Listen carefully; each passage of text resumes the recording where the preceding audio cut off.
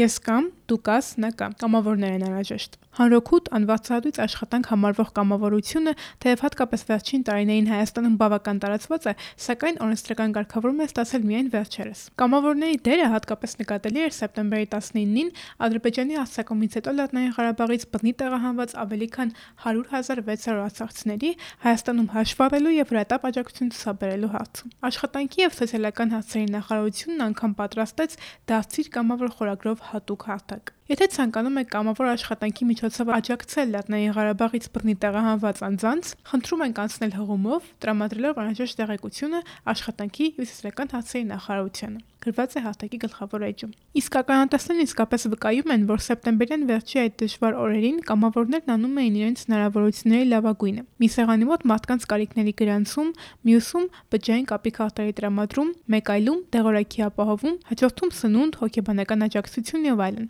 Իսկ երբեմն պարզապես գրկում ու այդ կերպ ջերմացնում էին օրեր շարունակ ճանապարհների մնացած հայրենակիցներին։ Ու այս ամենը շուրջօրյա։ Կամավոր աշխատանքներում ընդգրկված էին նաեւ դպրոցականներ 14-15 տարեկան։ Վստահաբար նրանցից որևէ մեկը դա չէր անում որևէ հետին մտքով, թե միգուցե կատարած աշխատանքի համար վկայականի է արժանանալու կամ իր արածը դիտարկվելու է իբրև փորձառություն։ Օգնում են, քանի որ կա դեր անհրաժեշտությունը, ու օգտակար կարևոր գործ անելու գիտակցումից, չնայած ծանր ժամանակներին, դեմքերը փայլում են։ Թող որ անվարձահատույց, առանց երախտագիտության ակնկալիքի, այնուամենայնիվ, կամավոր աշխատանք կատարող քաղաքացիների իրավունքները պաշտպանված են։ 2023 թվականի հոկտեմբերի 13-ից ուժի մեջ մտավ կամավոր աշխատանքի մասին օրենքը։ Մինչ այս օրենքի ընդունումը կամավորական գործունեությանը վերաբերող իրավահարաբերությունները Հայաստանում կարգավորված չէին մեկ ամբողջական օրենքով։ Կամավորությանը վերաբերող յուրաքանչյուր խնդիր կարգավորվում էր տարբեր օրենքների եւ իրավական ակտերի միջոցով։ Այժմ օրենքը սահմանում է. կամավոր աշխատանքը կամավորության վրա հիմնված հանրօգուտ, անվարձահատույց,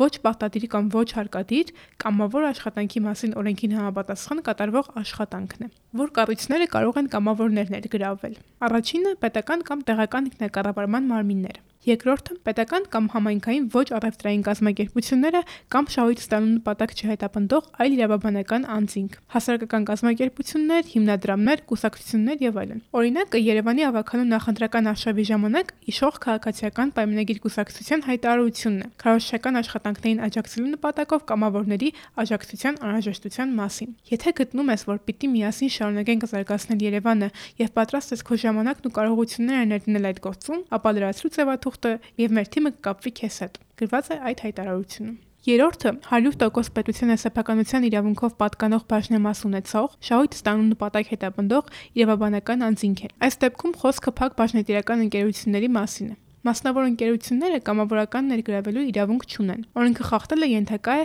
վարչական իրավախախտումների վերաբերյալ օրենքով սահմանված տուգանքների։ Որ տարիքից է օրենքը թույլ տալիս կամավորություն անել։ 16 տարին լրացած յուրաքանչյուր ոք կարող է կամավոր աշխատանք կատարել։ Ավելի ցածր տարիք ունեցողները, մինչև 14 տարեկան անձինք, կամավոր աշխատանքներում կարող են ներգրավել ծնողներից կամ խնամատար ծնողներից կամ որդեգրողներից մեկի կամ խնամակալի կամ խնամակալության եւ հոգաբարձության մարմնի, իսկ 14-ից 16 տարեկանները ծնողներից մեկի կամ հոգաբարձուի գրավոր համաձայնությամբ։ Կազմակերպությունները հաճախ կամավորականների օգնությունից օգտվելիս պահանջում են հստակ հմտություններ։ Օրինակ, հայերենի կամ անգլերենի գերազանց իմացություն, պատասխանատվություն, կազմակերպչական եւ հաղորդակցման հմտություններ եւ այլն։ Կամավորների աջակցությունից օգտվել ցանկացող կազմակերպությունները կամավորներից ակնկալվող պահանջներից բացի նշում են նաեւ այն հմտությունները, որոնք ձեռք կբերեն կամավորները գործունեության ընթացքում։ Օրինակ, կամավորը կստանա փորձ, նեթվորքինգ, հավաստագիր, լավագույնները աշխատանքի հնարավորություն։ Աշխատաշուկան նոր մտնող քաղաքացուց կազմակերպությունները որպես կանոն աշխատանքային փորձառություն են պահանջում։ Օրենքով ամրագրված է, որ կամավորությունը տալիս է այդ հնարավորությունը կամավոր աշխատանքի շրջանն ամրագրել որպես աշխատանքային փորձառություն։ Կարևոր է արձանագրել փորձառություն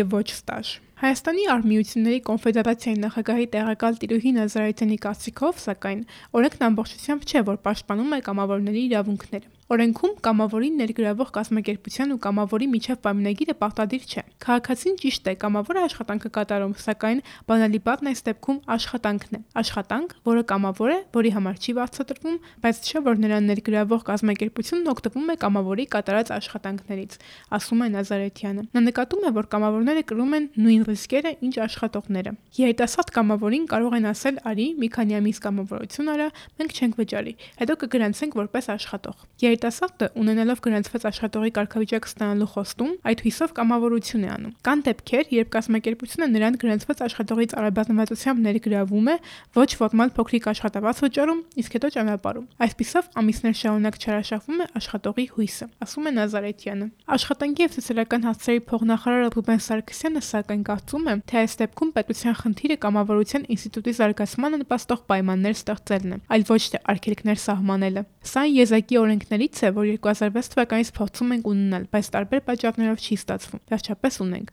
ու այն կարգավորում է խաղի կանոնները, ասում է Սարգսյանը, հավելելով, որ տարեցտարի կամավորական աշխատանք կատարող քաղաքացիների թիվն ավելանում է։ Կամավորություն են անում նաև աշխատող քաղաքացիները արդեն աշխատանքից դուրս։ Կամավորական աշխատանքի շնորհիվ պետությունը կարևորում է քաղաքացու ինքնադաստիարակությունը, ինքնակազմակերպումը, հետագայում նաև գործուն հասարակական կամ մասնավոր կյանք մտնելը։ Սա աշխատանքային հարաբերություն չէ, սա աշխատանքային պայմանագիր չէ, ասում է Սարգսյանը։ Կամավորական աշխատանքի դեպքում չարաշահման հիմնական վտանգը կամավորների տեղեկանքի վաճառքն է։ Կամավորության մասին տեղեկանքներն անհրաժեշտ են լինում միջազգային կրթական հաստատություններ ընդունվելու կամ միջազգային կառույցներում աշխատանքի տեղավորման համար, որտեղ կամավորությունը դիտարկվում է որպես առավելություն։ Օրենքն արդեն կարգավորում է նաև այդ խնդիրը։ Քաղաքացիները տեղեկանքը ստանալու են էլեկտրոնային համակարգով, հստակ ձևաթղթով, ինչը տեղեկանք տրամադրելու գործընթացը թափանցիկ է դարձնում։ Կամավորություն իրականացնող անձն իրավունք ունի կազմակերպությունից ստանալ կամավոր աշխատանքի կատարման համար անհրաժեշտ տեղեկատվություն, խորհրդատվություն կամ աջակցություն։ Կազմակերպության հետ փոխադարձ համաձայնությամբ մասնակցել կազմակերպության կամավորական